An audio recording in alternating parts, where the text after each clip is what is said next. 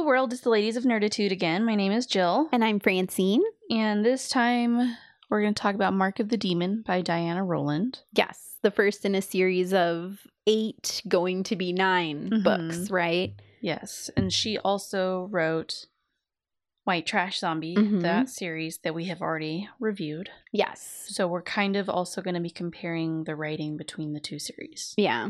I think we can try to avoid spoilers for the White Trash Zombie series if you haven't read that.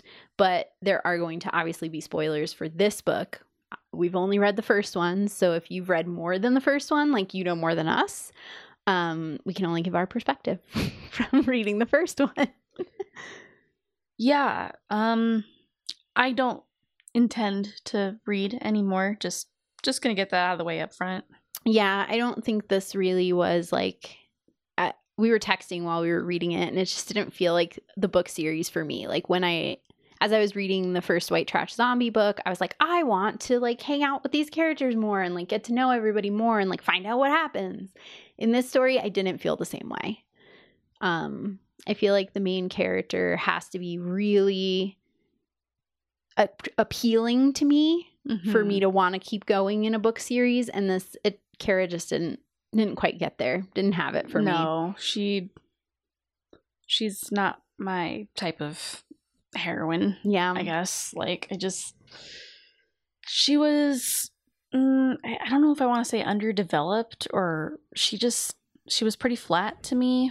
Yeah. In a lot of ways. She didn't really have a personality. All she really did was talk about work and summoning, and, you know, she used to have 2 different boyfriends, and they're gone now, and she doesn't really get a lot of people to come over and hang out with her. That's like her entire spiel. Yeah. I felt like it was rough for me because I couldn't tell you like a TV show that she likes to watch, or like a movie that she's a fan of, or like what her favorite song is. Like, I didn't feel like I was getting to know a person. I felt like I was getting to know an employee. Yeah, because all we really know about her is the stuff that I just said, and that her parents died, and that she was raised by her aunt, who she bickers with a lot, and that's it. Yeah, she like doesn't have many friends, although she's friendly with a few of the people over the course of the book, like at work. But again, like that's kind of it, and she makes like acquaintances. Yeah, she doesn't hang out with anybody outside of work or anything. Nope. And it seems like she sees summoning. Maybe this was also part of it, why I didn't like really feel like connected to her. It seems like she sees summoning as this thing that she really excels at, much like police work. And so it's like a focus of her life, but it's also something to be hidden. And that means that she can't have relationships with other people who, yeah, I could see that, who like aren't aware of that part of her life. And this is not my first like supernatural story. This is not your first supernatural story. Like, we all know that I have to keep this secret about like what I know is true that other people don't know exists. But we know that like you can be Buffy and you can like try to have friends, and you know, like you can be the Winchesters and you can like be connected to all these other people that do the same thing that you do. Yeah, I think that's another thing that kind of made me kind of go, oh, I don't really know about this one, because she's been doing this for a while. I get why your house is in the middle of nowhere. Okay, I get that. Maybe I even understand why you don't have people over a lot. Fine, sure, whatever. Put a lock on your basement door, but fine. Yeah, it's like, I don't know, it kind of reminds me a little bit of True Blood, where like Sookie has a house in the middle of nowhere, but she like goes to town and does stuff. Yeah. And Buffy goes to the Bronze, and the Winchesters go to the bars, or like whatever. Like, they go and they do things, and they at least interact with people, because I'm thinking she even kind of comments on how people in town think her aunt is kind of weird. So it's like, you live in a small town and you're standoffish, you are drawing more attention to yourself than you would be if you just went and had pie at the diner every morning. Yeah. You don't have to be best friends with everybody. And just the fact that she doesn't even like lament that she doesn't have anybody in her life. She's just like, that's how it is. And yep, I don't I'm care. Just a loner. Yeah. But then I like demons. But then she does seem upset with like her isolation, you know? Like, yeah, but not, there's it's weird. points like where she kind of goes back and forth and she sort of is like, well, that's why like I'm never going to have a relationship. And like, that's why I can't have people over my house. Like, make up your mind. You know that it makes me think of that gif of Sheldon when he throws all the paper in the air. That's what she feels like to me, is that she's just like, oh, well, that's not going to work. And she just throws the paper everywhere and walks away. Like, she's just like, well, never going to have a relationship, whatever.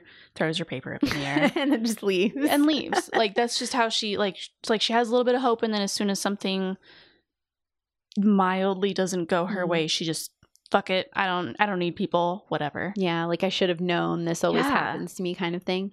And it's strange, like you said, comparing her to Angel from White Trash Zombie.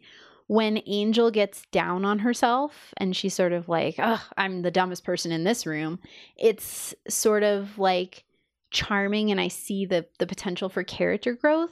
When Kara gets down on herself and she's like, I should know better than to trust people, and then she ends up being wrong a lot of the time. It doesn't feel endearing. It doesn't feel human to me. It feels, I don't know, like one of those people that I just want to be like, look at all the good things about you, in like a not nice way.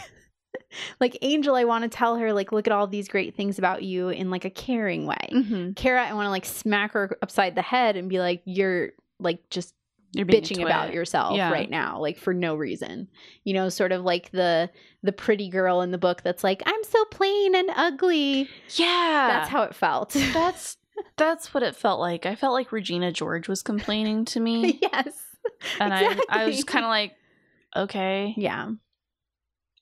Yeah, and like the part when Reese Call, the super hot demon, shows up and she's like, why would he even want to talk to me? I'm like so boring and plain. And it felt a little Bella Swan-ish. I was kind of like, I was like, you don't need to keep telling me over and over again that you're not the beauty queen or whatever, because I also feel like in series like this, you know, whether it's Twilight or whatever, that became the new cliche, was that she's not pretty, she's just the girl next door. Yeah, it's like, how about you don't harp on that so much? It's just like, she could have just said, you know, I'm not, I don't know, Claudia Schiffer, I'm not up on the new, I don't know, she's not Carly Kloss. Sure, I don't know who that is, but okay, she's not Angelina Jolie. Okay, there fine, you go. Whatever, like, fair. But like because when I did have to read Twilight in college for my pop lit class, that really stuck with me, because did you ever read that? I only know it from the one movie that we drunk watched, but it was driving me nuts the way that she was like seeing herself. Yeah, because there's this scene in the book where she goes and she looks in the mirror and she just is like, oh, my boring brown hair. And like, it's just like, she very vaguely describes herself, but very also kind of puts herself down and is like, I'm so plain, but then all the boys at school are after her because she's like the new person, whatever. And it just kind of felt like that in this to me. It's like, I'm so plain, blah blah blah, and yet the new hot detective who shows up is into her and stuff. And it's just kind of like, isn't he from New Orleans too or something? It's like something. I was like, he's from a big city, like he was like from, he's got Quantico options or whatever. Like, it just, I mean, it just didn't sit right with me, because it's like, you just have to say like, I'm not the most beautiful girl in the room, and like leave it at that. You don't have to she like batters you over the head with it throughout the book. Yes. And the thing that stuck out to me as like the most sort of frustrating example of that was when she saw the pictures that Greg had drawn of her as like a warrior, and she was like, that is who I could be, like that's who he sees me as. But like, it just reminded her of how far she was from that potential. And so she made like, where the girl that gets arrested gets picked up and sees that of herself, and she's like, man, that could be me, but she's like sad about it. I feel like Kara tried to have the same reaction, and I didn't buy it from her. At all. I was just sort of like, girl, you're like a powerful police detective. Like, you've just gotten the job that you really wanted. You're like a really powerful summoner, whether you want to believe that about yourself or not. Look what you've done. Stop talking bad about yourself. You're being ridiculous. Yeah, because I think that the author was trying to convey imposter syndrome, but didn't do it in a way where you felt any sympathy for her. Because, and I thought about it, and I think the reason I like Angel but not Kara is Angel, you get to know more about her, so you care. And you know that she has these reasons to feel the way that she does because of how she grew up, and which are repeatedly shown to us, not just told to us, shown to us when you see the house that she lives in, how her dad talks to her, like she, you know, the circumstances in which she finds herself at the beginning of the book, all of these things. So you can understand why she's kind of like, I'm probably like the dumbest person in the room because I didn't finish high school and all this stuff. I understand why she doubts herself. Yeah. I don't understand why Kara doubts anything, because she just, the only thing I can kind of get is why she doubts herself as a summoner, because she accidentally, she thought, called the wrong demon. Yeah. Fair. You feel like you screwed up and then you're like, oh crap. Very large error. Yeah. Like, I don't want to screw up again. I almost died. Like, that's a pretty big mistake. Right. She thinks. Right. But then when she figures out that it wasn't her mistake, wouldn't she be like, damn, I am pretty good, and I've got this demon lord who owes me a favor. So, and even though the captain ends up being the bad guy and he gave her the case to throw her off or whatever, it's like, you know, you still made detective on your own merit when he wasn't around, presumably, and things like that. So it's just like there's so many other things that it's like, yeah, that kind of got screwed up. I can understand why you might doubt it a little bit, but overall I don't understand, and I don't have the sympathy because I don't know anything about her except that her parents died and her aunt raised her. Yeah. That's it. That's all I know. Well, and as far as we know from reading the first book, her immediate supervisor, the like captain, really does like her and really does think that she's good at her job and really does think that she's smart. Yeah. You know, like, he's not evil to the best of our knowledge from having read the first book only. Maybe he turns out to be evil later. But like, he honestly does care about her and think that she's good at her job and like want to see her succeed. So even if the chief was a big fat jerk pants and was evil and all of that, like, that doesn't take away the only person that like believed in her and like wanted her to succeed, you know? And it bothered me, the structure of the story bothered me in that similar vein, because it feels like she was being manipulated.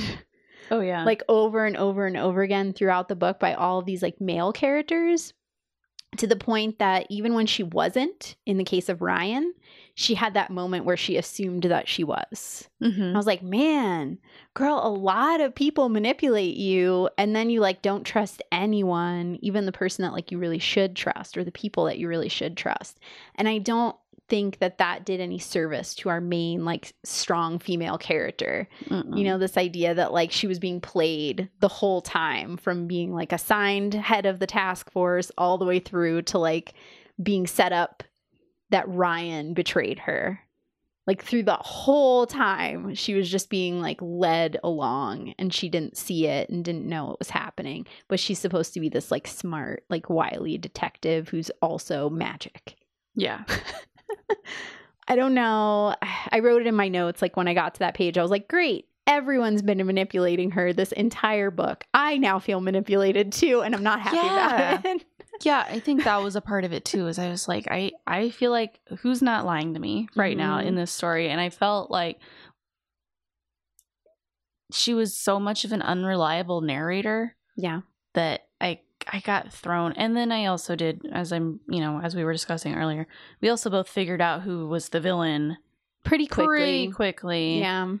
Yeah. And I had doubts. I mean, I did it a little bit, but they didn't stay for very long. Yeah. And then as soon as Rhys Call said that Ryan like didn't like fully understand himself, or however he phrased that, I was like, oh, so he's a summoner too, right? Mm-hmm. And he then just doesn't like know his power. He just doesn't like know what to do with it. It was very Star Wars to me, with like, you could totally be a Jedi, you just don't know your own power yet. And it's yeah, I have a feeling like that also, you know, being the first book in the series, we know that Ryan is going to be in the story later. Mm-hmm. So we're going to get to see presumably his journey toward like summoner or toward like warlock or whatever. And I felt towards the end of the book when he probably should have died, it was like a reason, like a magical reason not to kill him because they needed him for later. Yeah, that was the other sort of thing. like, just kill him. Like, just done. Well, I felt like it would have helped me understand her later. Mm-hmm. If he had died. If he had died or gotten drug off to Demon World or whatever. Like, if something had happened to him, I would have understood more later if she met another guy and then she was like, no, because she would have developed things with him a little bit and then it got swept out from under her. Yes. I would have understood that more.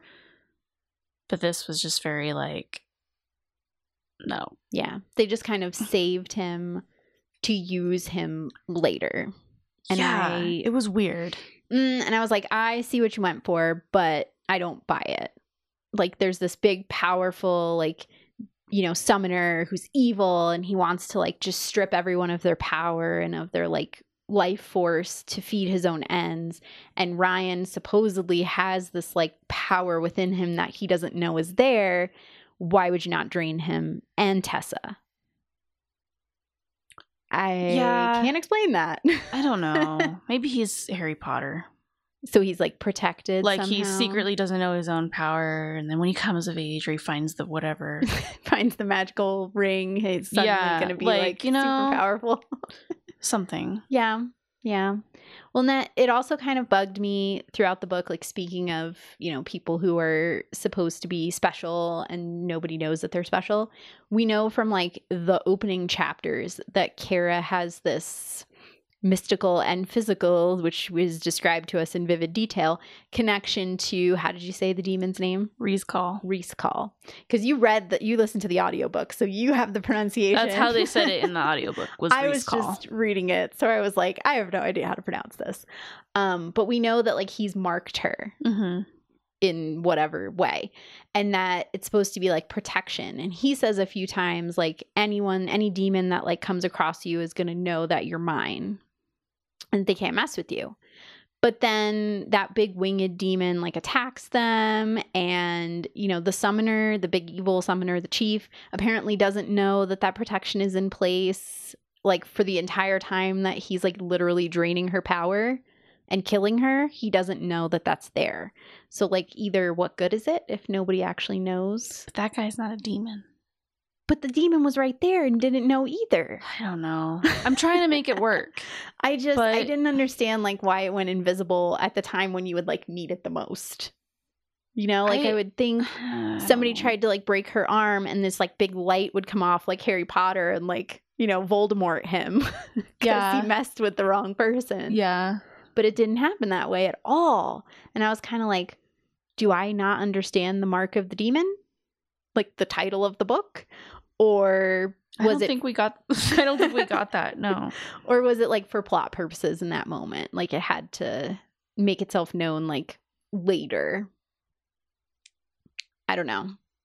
Just there were a lot of moments like that. Like if Ryan is like this huge powerful thing and doesn't know it, then how come he's not being used as a battery?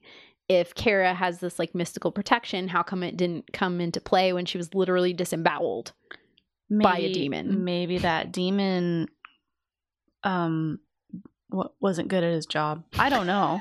That's why he's working for like a low rent summoner. Yeah, I don't know. It was things like that where you kind of had to step back from the story and go, I have to find a way to make this make sense, because this was another thing that kind of irritated me, was the rules were never really explained in a way that I could follow. Agreed. Now, granted, I haven't ever read a series about summoners or demonology or anything like that, so maybe that's some established thing that I don't know about. But coming into it as a newbie, what the hell?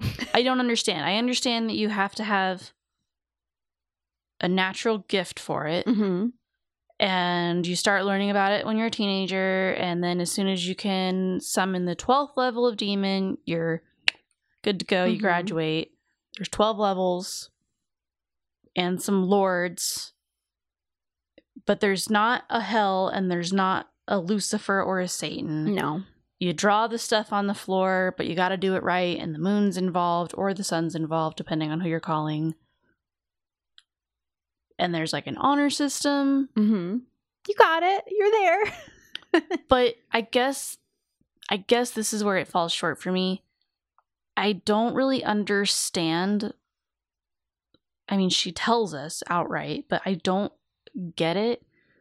What Kara gets out of this.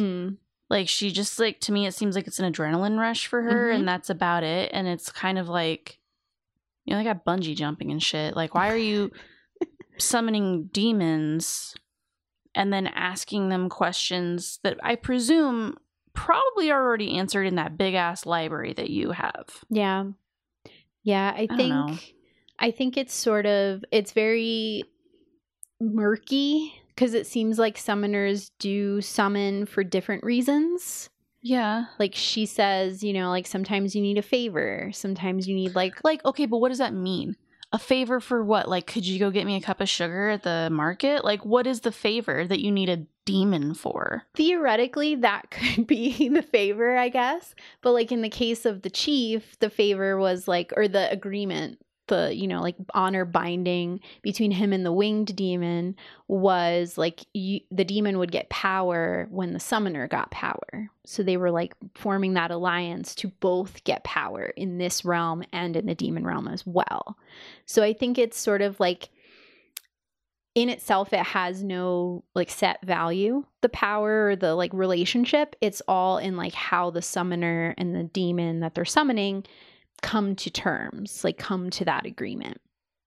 And that's, I feel like it's a little bit of a flimsy premise. That's like you said, though, it's all so murky. Like, I get the super basics, like I just said, but overall it's like this is so murky that it seems like it's intentionally murky so that she can bend or break stuff later, but the reader's not really going to catch it because it was so ill-defined before. Yeah. In all of the other, like, I'm a really big fan of urban fantasy. I really like stories about warlocks and like hidden realms and all of that kind of stuff. In most of them, like the rules are much more specifically defined because you need to understand, in order to understand these creatures that are like essentially made up, right? These like non-human characters. The author gets to define the rules. Right. But then they also have to tell you the rules because they can change from one book series to another. So I feel like it was kind of a disservice to the reader in this case to assume or have us assume that, like, of course, if you could summon demons, you would. Like, why wouldn't you? She even says that at one point where she's like, well, if you could do it, wouldn't you? And I was like, no. Right? Like, and then she goes on to say, like, how if you mess it up, you might, like, die horribly. Yeah, and like, demons are self-serving and they're always trying to trick you. To me, it's like you're constantly summoning Crowley and hoping that he doesn't pull one over on you. Right? Like, you're hoping you're smarter than him. Yeah, and it's like, I'm probably not, so I'm going to do the smart thing and leave him in his sphere. Yeah, and I don't see that there's any specific reason why like demons would want to enter into that relationship to the point in the book, in the series, to the point where she says like the lower demons like to be or like are okay with being summoned because they get a tribute. You give them like soda or like whatever. Yeah. And that's what they get out of it in the immediate sense. That made sense. But then she was like, the upper level demons, like you basically have to trap them and like then appeal to like their honor to not die. And I was like, why would this even be set up this way? Like, why not just lock the upper levels of like demon realms and just be like, we're not participating in this, like as a group. No, thank y'all. I don't really get that. I don't really like. They didn't give a specific reason as to like why one would have to summon a 12th level demon, and why that 12th level demon would like be summoned. Well, yeah, that's what I'm saying is like, okay, the lower level dude who's willing to, you know, take a Mountain Dew for his troubles. Yes. I assume he's gonna answer a small little question that you have, or do you a favor, like go get you an artifact. Yeah, like is hidden or something. Some tiny little thing. But once you're getting up into, I think she said it was 9th and above, or the big bad whatever. Yeah, what are you asking them to do? Why would you need them? Because you're a detective in rural Louisiana. Are you going to have them solve murder for you? Like, what? Yeah, maybe tattle on other summoners who are doing bad stuff. Which, if they didn't put that like mechanism in place where she was afraid to summon again after the mistake, then she could have theoretically summoned like an 11th level demon and been like, who is doing this shit? What does this symbol mean? You know, like all of those questions, and probably given up some blood, maybe an animal sacrifice, whatever that would look like, and like had that knowledge. Cool. Yeah, I mean, but then, me personally, wouldn't that make you feel like you were a shitty detective? Because you're not really doing anything except going to a demon and asking them. Because then you also have to prove it, right? Mm-hmm. So, like for the human, for the human part of it, yeah. So, I don't know if that's like finding out the end of the crossword puzzle and then having to work backwards to like, I don't know. It's kind of cheating. Yeah, I think, and I agree. I need more info. And then she also talks about, going back to the whole her needing to get a life, she talks about how there's so many other summoners in the area because it's mystical convergence. Yes, whatever, you know. It's the Hellmouth. Yeah, and it's New Orleans, haunted. I was gonna say, and a lot of these series recently, for some reason, take place in the South. It's the particularly Louisiana. It's the new thing. I don't know. Which I've never been to. Maybe there's a lot of vampires and demon summoners and whatever running around. I don't know. Yeah. But it's like, okay, so if there's other summoners in the area, I presume that she knows them. We don't really know. But they don't hang out? Yeah. Or does she, like, she knows that they're there because she can sense them, but she doesn't know who they are? Or it's all very confusing because it seems like the only one that she talks to is her aunt. Yeah. Yeah. And it seems like in the past, Greg's parents, like Greg's dad was a summoner, Peter, right? Yeah. He knew like Tessa's mom, and they were like summoning together. Like they had like a summoning circle, like a group. Do those not exist now? Maybe she's not invited to play yet. She just graduated. True. Yeah. But like, wouldn't there be other students? Wouldn't she be like not going to Hogwarts? But you know what I mean? No, like, because her aunt is her mentor. Yeah. And it seems like it's a very one-on-one thing, because remember when her aunt lost grandma, she had to go all the way to Japan.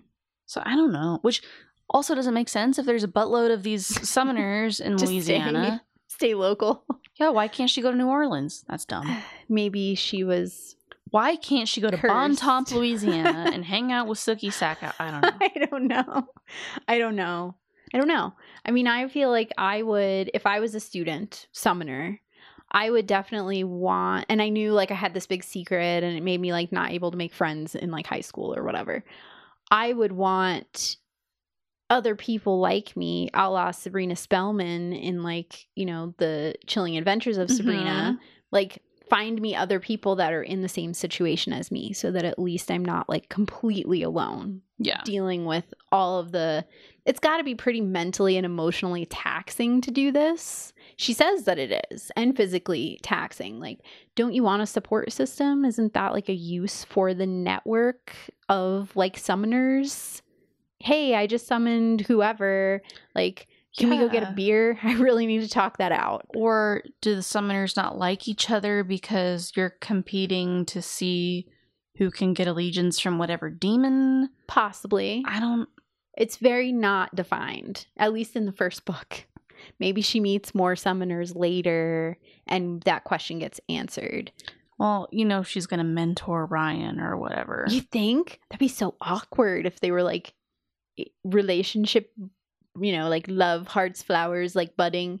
And she was also like his teacher, even though she just graduated. Yeah. I don't know. It's probably going to be something like that. Or he's going to like have Tessa as a mentor or something. Well, Tessa's in a coma. So unless they fix that mega fast. Which there's 9 books or 8 books. So I'm sure she'll be back. But there's gonna be a whole like search to go and like find her grace, astral self, her whatever, her grace, her juice. Whatever, her like aura, her spirit, whatever it is. I was confused. I don't really know the terms because I don't know. It sounded like she got dementored. Kinda, yeah. Like, and then does it go like? Does that? She's alive, but she's not in there. Yeah. Okay. Does like her soul or whatever like go to the demon realm? Does it go to a different realm? Is it like Thor where there's like multiple realms? Because they said like there's no hell, there's no heaven, so to speak. But clearly there like is something after death if there's a soul, for lack of a better word, that can be taken out of a living body and the body can live on without it. Then that has to go somewhere when the body dies. Mathematically. No? Yes. Somewhere, something. But that is a question that I feel like we are very ill-equipped to answer after the first book. They just kind of threw it in there. Yeah, and I just feel like also, I know she kind of made like a little quip about it in the book, but Symbol Man, what a dumb name. Yeah. And like the crime overall was just kind of to me. Yeah.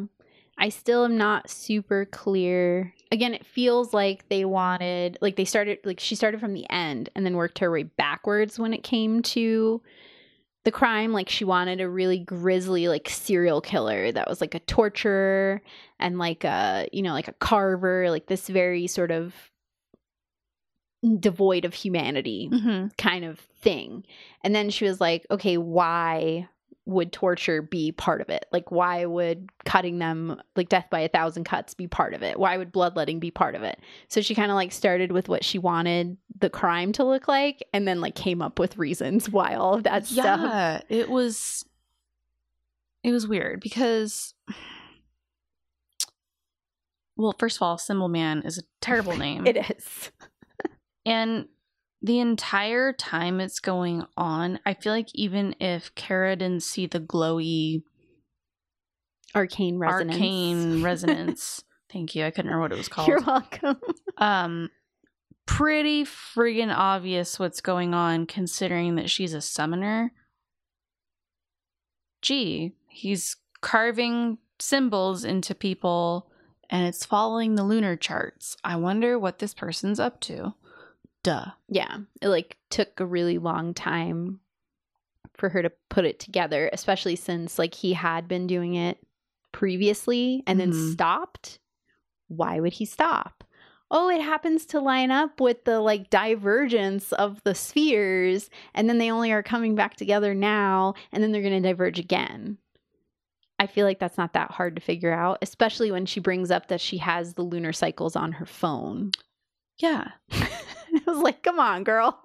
If you're that like in touch with this pattern, how do you not see that the patterns line up? Yeah. Okay. I'm not in touch with that pattern. And I was like, wait a minute. Yeah, this seems like a thing. This seems like something a summoner might be doing. Mm-hmm. And then, if I was a mustache twirling villain, this is something which obviously, if this happened, the book wouldn't continue. But one thing I don't understand about the villain in this case, as in most cases, why taunt Kara instead of just, sending a demon to kill her? Yeah. And taking her essence, mojo, whatever. Yep. Because clearly the chief knows who she is. She can't figure out who he is. So why wouldn't you take that opportunity to swoop in there and be like, you fucked up my last summoning. Right. I'm going to murder face you That's that. Yeah. The only thing I could possibly think of is that she was a detective, but I don't think that would matter. If that's just like if she's the bump in your road to like world domination or whatever, yeah, why do you care? Like if you just flat out, like if she becomes a symbol man victim, it would make sense because she was the head of the. Yeah. Would anybody catch you in time to, especially if she's the one with the power and like the threatening one? Nobody else is going to catch you in time. Right. You're good. You're golden. Like, just kill all the summoners. Like, he was targeting victims using Greg, who had the potential for the sight or the arcane, like, resonance or whatever. So, like, why not go after a big gun? Go after her. Go after Tessa. Don't wait so long to gather up that power. It seems like it waited to the climax of the book because it was the climax of the book.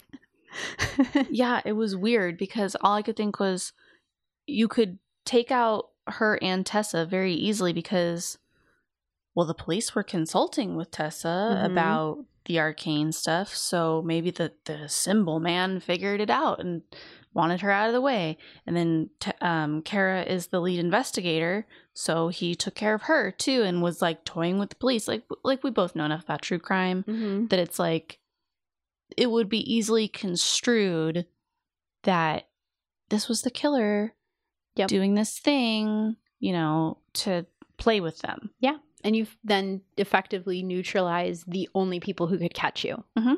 If your goal is to really succeed, take out the people who can honestly catch you, like the people who have the biggest chance of catching you. Yeah.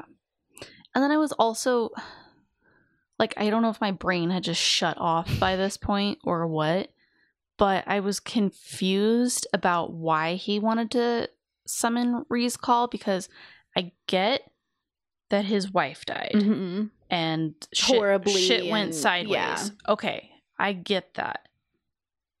But what good does it do to call him and bind him?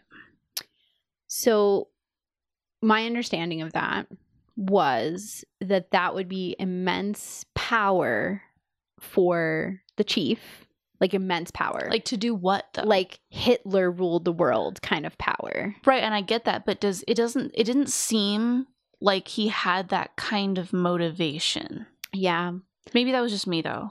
I don't think we knew enough about the true him to know. Like I took Kara's word for it when she said, like, that's why you would do that. It's so that you could rule the realm.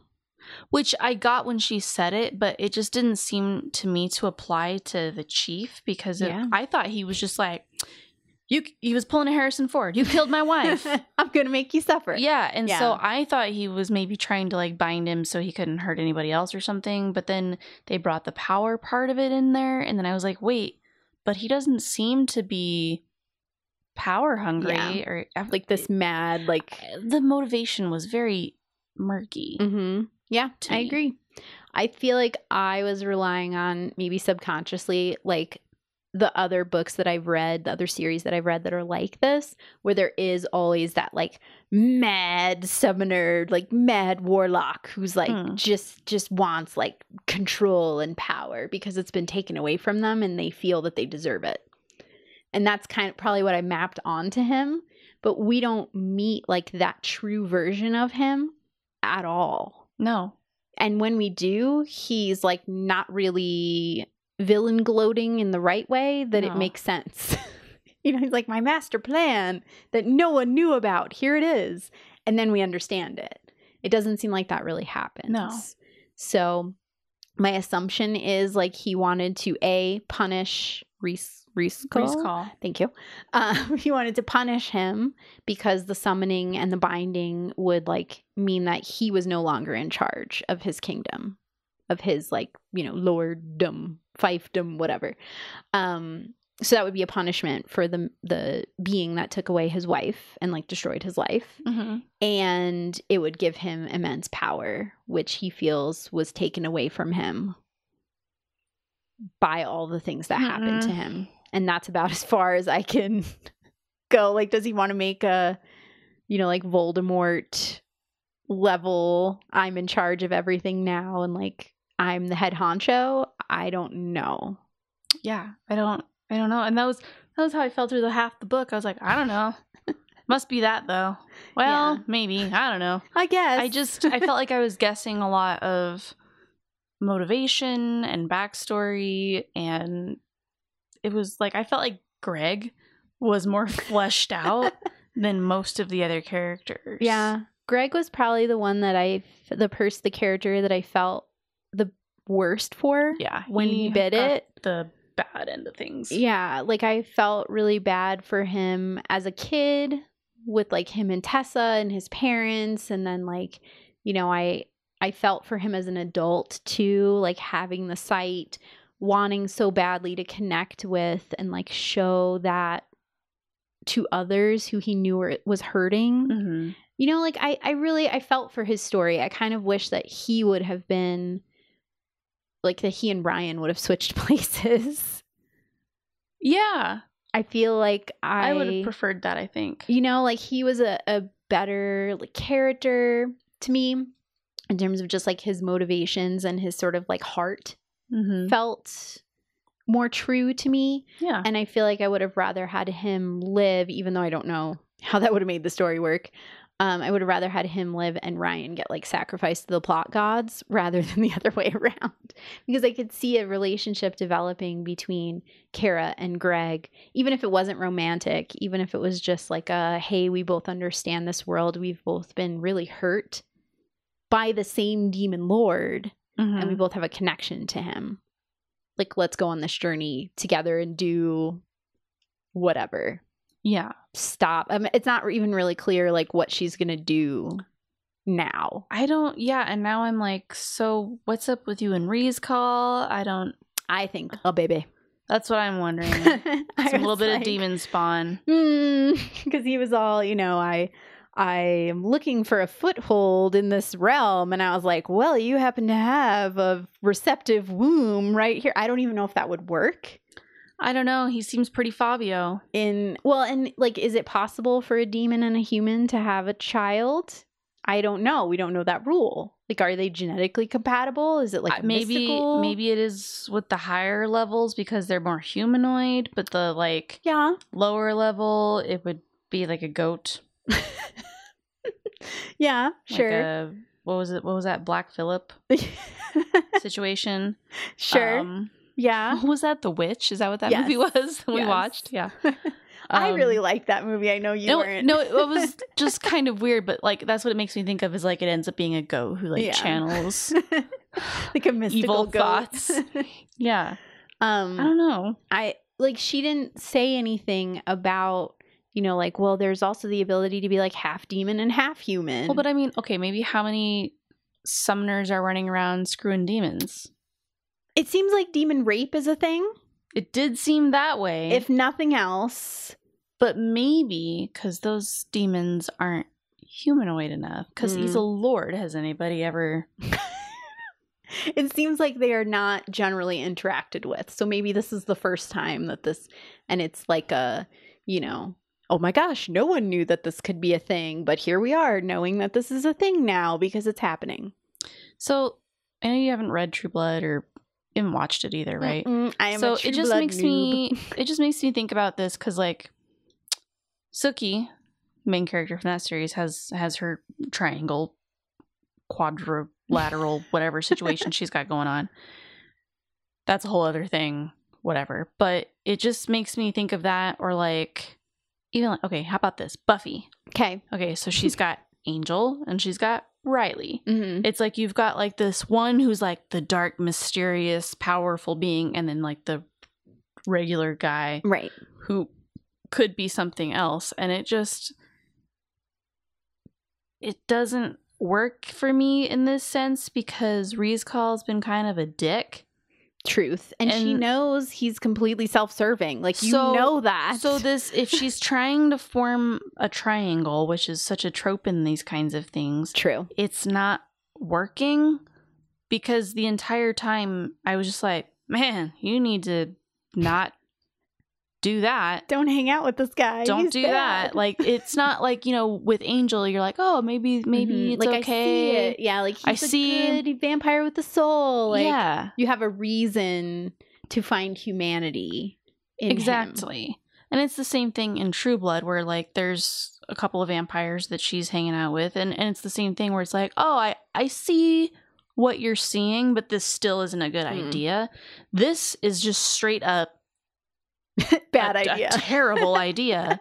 And all that he seems to have going for him is that he's hot and looks like Fabio, apparently. I was really turned off by the waterfall of white blonde hair. But I sent you so many Fabio gifts. I'm kidding. I know. It was a little much for me. So when Ryan showed up, I was like, yeah. He's not super great either, but I would say hit that instead of go with that choice. Yeah. Yeah. It just, I don't know. Yeah. But if that's what she's trying to construct, I'm not on board. Yeah. When I worry that it is going to become sort of like when Riley was going to the vampires, it's going to become like an addiction for her to like the power and the danger and like the sort of dark side of summoning. Yeah. Which is sort of, I feel like what we were supposed to see was happening or happened to the chief. Yeah. You know, like the lure of the power of the dark side, sort of very Star Wars-y. And then Darth Vader shows up. Yeah. Especially in the absence of Tessa, who would like correct that path. You know, we saw her. Yeah, she's very Glinda, isn't she? She is. She reminded me of the aunts from Practical Magic. Let's see how many fandoms we can mention. Yeah, in this we're just episode. gonna like shove everything at this. But yes, she did remind me of the ants from that. How she like always had the tea in her house, like was a kind of messy and like crazy, but also like not. You know, she's the Practical Magic ants if they rode motorcycles. Yeah, and she's like, why not? But I feel like maybe that's going to be the draw, is going to be that sort of power danger, you know, and like he is going to lure her in using that because that is his tool. He even, like, she says that about him when she said, like, it's all about seduction, whatever kind of seduction he could get away with. That's his tool to use to get people in his service and like to sort of push that relationship. We already saw him do that to her several times over in a very like physical, like he saw that she was like starved of that and like affection exploited it. So if it's going to become about power, if it's going to remain about sex, I don't really know. Which, by the way, go ahead, say what you. That was a lot. I agree. I warned you when I got to that part. I was like, just so you know. Well, yeah. It's graphic. Well, and I thought for a minute you're talking about like, violence. No. No. Which, you know, not that I'm a prude or anything, certainly not, but I've read books with sex scenes in it, but this was like, whoa, this is it sort of came out of nowhere. That's what got me, was that I like was reading along and I was like, okay, you know, like maybe we'll cut away, which is what she tended to do in White Trash Zombie. Yeah. We sort of like you know, basic cabled it. Yeah, like you know what happens between the like kiss and the lights go off and then like it's the next morning. So I figured that's what was gonna happen. It was like a ... and then we were gonna, but nope. No. We were there for the whole thing. Well, and then I was like, wow. Even though she cleared up that she did it of her own volition. The consent was nice. I was glad we got the consent situation. Nice. But I was also kind of like, look, I've never summoned a demon. Fair. Especially a hot one. How would you know? You know? If she wasn't expecting that I have some exes that were demonic, but I don't think I summoned them. But at any rate. You did. Maybe you have this power. Oh my God, my life is making so much sense and now. You don't know it. You're Ryan. No, go ahead. No. Continue. Anyway. I just thought it was super weird that she was like, yeah, I'm going to nail him. Like, it just, like, because she goes from being where her mind went. But she's like, oh my God, I'm going to die. I'm so scared, but he's pretty hot. Like, that was really weird to me. I get the feeling that she's a little, I don't even know if I want to chalk it up to like social awkwardness, but that she's inexperienced with that like feeling, especially having it returned to her. You know, she was like, I've never really been like seduced before. So I understood what she meant, but in the initial meeting with Rhys Call, it was like, he was gonna like fucking murder you. That's what she expected to happen. And then all of a sudden you were like, well, now turn down the lights and like turn on the Barry White. Let's go. And there's already candles on the floor. And like, I'm already naked. Let's go. Why not? Like, and if she knows that, this is what gets me. She's supposed to be graduated, right? But still like very newbie about this. She knows how dangerous demons are to the point where she has to put these protections in place and like she has to look out for herself. And it's all about like not trusting them and like not letting them loose on the world. But then she's going to go and do this, like, especially for a woman, I feel like very risky. Oh, very. Behavior, like very vulnerable place to put yourself. With a thing that you know would kill you in an instant. And exactly. And at that point, she doesn't know what he is really. Also true. Very bad idea. Don't sleep with things that you don't know. Not like she knows he's some kind of demon because she summoned him. Mm-hmm. Or she thinks that he's some sort of demon. Yeah, she's not even totally sure if there are. So, yeah, sleep with it. See, that seems like a good idea. That seems like a good idea because you don't know what it is. Like, take no precautions, physical or otherwise. Ask no questions. Yeah. Hey, so how exactly is this going to work? Because, like, with the flick of his wrist, he banishes all of the restraints and stuff. So it's like, yeah, he could snap your neck pretty easy. Mm-hmm. You don't know what it is. You've never encountered For all anything. You know, it's a Black Widow situation, and that's what happens. Yeah. You don't know. Yeah. That this isn't like... It was really weird. I couldn't get over that.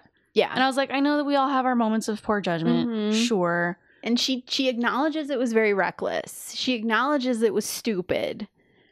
But I just don't understand how she got to be that stupid. You know what I mean? Like, she wasn't drunk. She wasn't under the influence of anything because she had asked him. They made that very clear. Mm-hmm. But it still happened. She was like, that'd be like if you walked into a prison... I love where this metaphor is and going. You're like, Ted Bundy. Like, you know what he is. You know what he does. And then you're like, let's do this. Even if you didn't know it was Ted Bundy, but you knew that, like, there was a, like, killer on death row. Yeah. You walk in there, somebody's wearing a red jumpsuit, and you're like, I don't know what you did. But let's go. Let's do this. I'm committed. Like, why? Like, what were you thinking? What in your brain told you that this was the appropriate action to take at this moment? I have a hard time believing that it was just like so much the lust bunny that your whole brain shut off. I find that, yet it was like informed consent and was like completely even and consensual. I feel like it has to be all of one or none of it because she went through all of this. This is consensual. You're not influencing me. Blah, blah, blah. All that stuff. This is my free will. But like, why would you use your free will that way? But I'm going to use this free will that I've very clearly established to sleep with a thing that I'm not sure what it is, but it's very angry. Yeah. Right. But it's pretty hot. I believe that about Dean Winchester. I do not believe that about Kara. But would you have believed it when Dean first showed up? Like when he's first... Oh, no. See? So it's like... Because once you know him later on... You're like, he's that stupid when it comes to this. But we don't have a reason to think that of Kara because she's made it abundantly clear that she has not had relations in a while.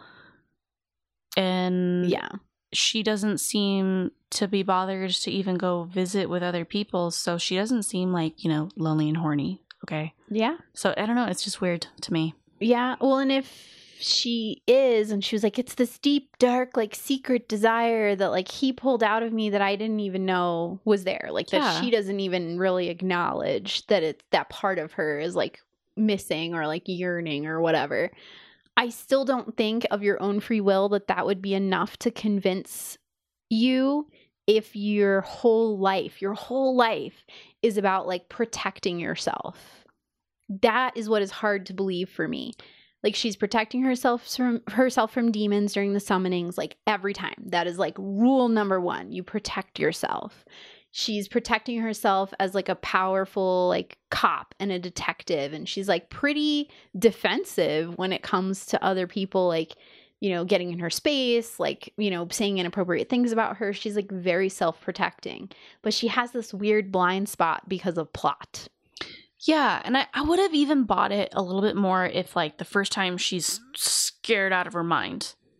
Okay, the entire time. And then, like, maybe she sees him a few more times, and then she's like, oh, okay. We're trusting each other. We're, like, building this relationship. And then I feel so close to you. You know, I almost imagine it being, like, a vampire thrall kind of thing eventually, but clearly she's not under that influence. Right. So I would have to... In order to make that a little bit more believable for me, it either has to be some kind of thrall, or you have to introduce them repeatedly. It seems very weird to go from like, oh my god, he's gonna kill me. What is that thing? I'm like, hey, I'm gonna sleep with it. Yeah. It's just, I didn't buy it, and it made me question pretty much everything she did thereafter. Yeah. Well, and the whole like. Especially when he started Freddy Kruegering her dreams. I was going to say the whole, like, in your dreams thing. And, like, when am I asleep and when am I awake? And I didn't make a Freddy Krueger connection. Me! And you did. That's hilarious. But I was like, every time he showed up after that initial, like, whoa, too much. Like, maybe that was a lot for a first date that you weren't even... and then, like, every encounter with him thereafter, I was like, can I skip ahead? Like, I don't like this. You couldn't when you were listening to the audiobook. I could skim while I was reading. So I was able to be like, okay, I know where this is going. And it's not that it even ever progressed to like full on, but it was just enough to be like, I feel like the idea was to convince us that it was this ongoing seduction. Yeah. But it didn't need to be so like leave a little mystery. I guess. Yeah. And then when he was being so insistent, like, give me a call, like, all the time, I was like, I love he your wants voice. to take over the world. Yeah. Or something nefarious. Something's weird here. Yeah, it just was, it was weird. The whole, like, call me because I can't call you, but I will call on you in your dreams. Yeah, so you can call me. But he literally typical dude. Like, call me because I need that, like, way in. Like, he was so using her, and she knew it because she said, like, I am not going to call him because I know that calling him in, like, the summoner sense means that I call him to this realm without any binding. Not that she could bind him anyway, but, like, she knew that that was bad. So that tells me that, like, you know that means he is bad. Right. But it was that vampire human relationship, but I just, like, I wasn't buying it. I, like, wasn't on the train. No, I wasn't buying it because, like, okay, again, Buffy, Angel has to prove several times over that he is not like the other vampires. Yes. They were, like, literally, like, on the verge of death. You know, like, just had a near-death experience together, like, fighting on the side of right, like, when that night went down. Mm-hmm. Up until that point, she was, like, very wary and, like, and she was 16. Kara's not 16. Yeah. And I feel like we leaned on, like, the plot leaned on, her character development leaned on, well, she's inexperienced in the ways of, like, love everything and relationships. And I was like, but she's a cop. True. Like, even if you haven't experienced it firsthand, you've seen some shit. Mm-hmm. And absolutely, she's a summoner. Yeah, and her aunt saw some shit. And there's a demon. You're a summoner and there's a demon. The answer to that scenario is not, let me just take my pants off. Like, no. Right, because it's like, you know, with Buffy, like, Angel has to prove that he's, like, good. Not all vampires are bad. So then by the time things are happening with Spike, you're like, yeah, okay, maybe this is going to be okay. There is no history that is shown to us in this book that there was, at some point, there was a demon who was kind of cool. True. Named Whistler. Yeah. Or whatever. But, like, Like, sometimes they're not just completely evil and self-serving. She, like, beats us over the head with how evil and self-serving they are, like, all the time. Well, but there's no such thing as good and evil, remember? Okay, so it's what humans think is right versus wrong. Sure. So self-serving that, like, it would make you question. And she does kind of question it, but I don't feel like she questions it enough. Like, why he would be all about, like, giving you pleasure. That was the thing that I thought was really weird. Is like, he's a demon lord and he's like, but I'm here to be your personal attendee, if you know what I mean. Right? Like, obviously he wants something out of this. And she knows that in her brain because she keeps saying it. Well, yeah, because even in this verse, demons work on deals. Mm-hmm. Like, you're not, he's just not just going to be like giving you this. It's not for free. And you know that. Free. Very disappointed in you, Kara. This is why you... What would Angel say? Right. What would Angel Crawford say? Angel would be like, girl, you need to go back to, like, summoner school. Like, learn a few more things before you're out there. I, like, have this so clearly pictured in my head of, like, Angel just standing there with, like, a cigarette staring at her and just being like... Girl, you dumb. Let me tell you. Even. From my life experience, sitting where I am, you're dumb. That was such a boneheaded move. And I feel like it's definitely, like, it can't go anywhere that's not, like, down the sort of paranormal romance, supernatural romance road. And that's one of the main reasons that I cannot sign myself up for more of this series, is that is not, as much as I love, like, supernatural and paranormal, like, thrillers, and, like, that sort of world building is really cool to me, and urban fantasy like that is really cool to me. I'm not about, like, when romance is, like, a huge part of the story. That's not how I like my strong female characters.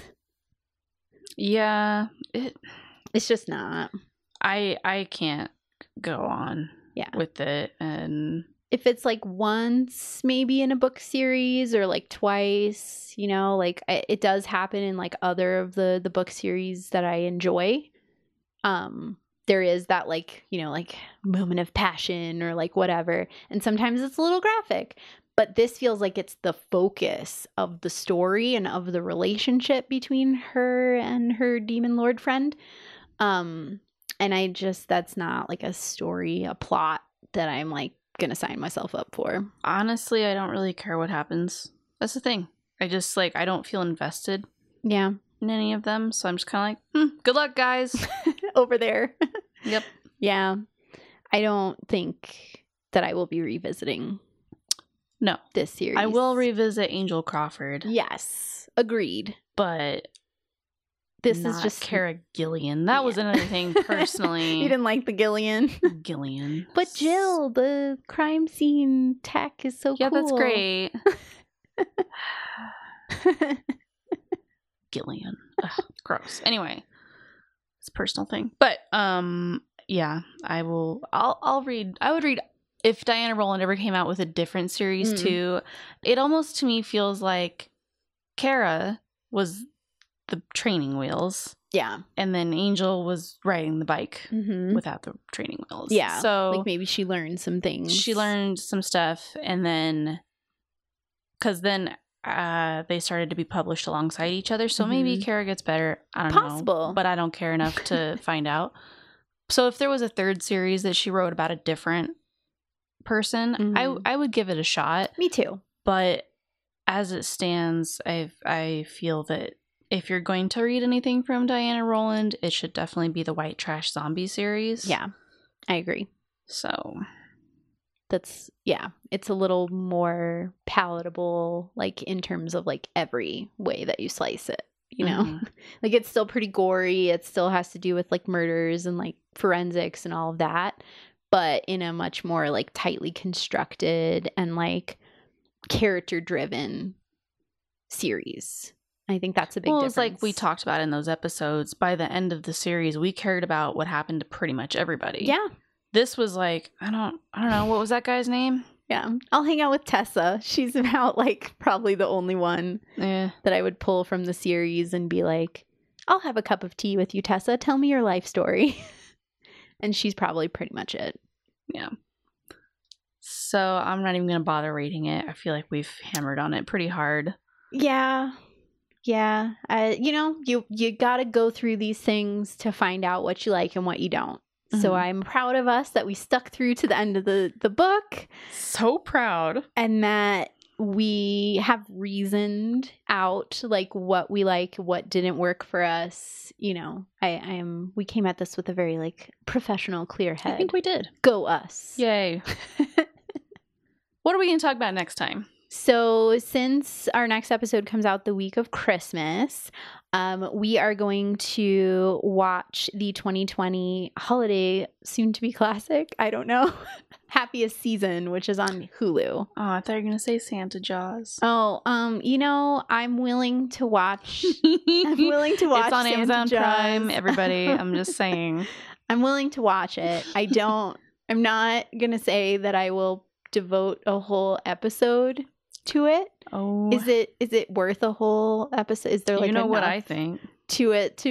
We can talk about it. I can watch it along with Happiest Season, and we can talk about it in our upcoming Christmas episode. No, we don't have to. I was just throwing it out there because I just want to make you watch Santa Jaws. That's all. I will watch it just for you. Thank you. You're welcome. Sorry, I like terrible movies, but. Yeah, so we're gonna watch Happiest Season on Hulu. It's got Kristen Stewart, Dan Levy, Mary Steenburgen, Aubrey Plaza, Allison Brie, a whole like big cast, big cast. It's one of those like compilation movies where I feel like everyone in the cast is someone. Yeah, it's like Love Actually. It seems like very much. Okay, because you've seen it already and I haven't. So yeah, but I'm gonna watch it again, which I think means it was pretty good. Okay. Okay, that's good because as soon as I saw Kristen Stewart, I was like, "Neat." But focus on the Dan Levy. But if you say it's good, I'm gonna trust you. Yeah. So it was surprisingly good, especially for her, because I'm not a fan. But this was like the first movie that I've seen her in that I liked. Okay. Her and the movie. Okay. I mean, I liked her in The Runaways, and that was it. I didn't see that. She played Joan Jett. We have much to talk about. This is going to be exciting. All right. Well, go enjoy life as much as you can in these times. Yes. And we will talk to you next time. And be safe. Wash your hands. Bye. Bye.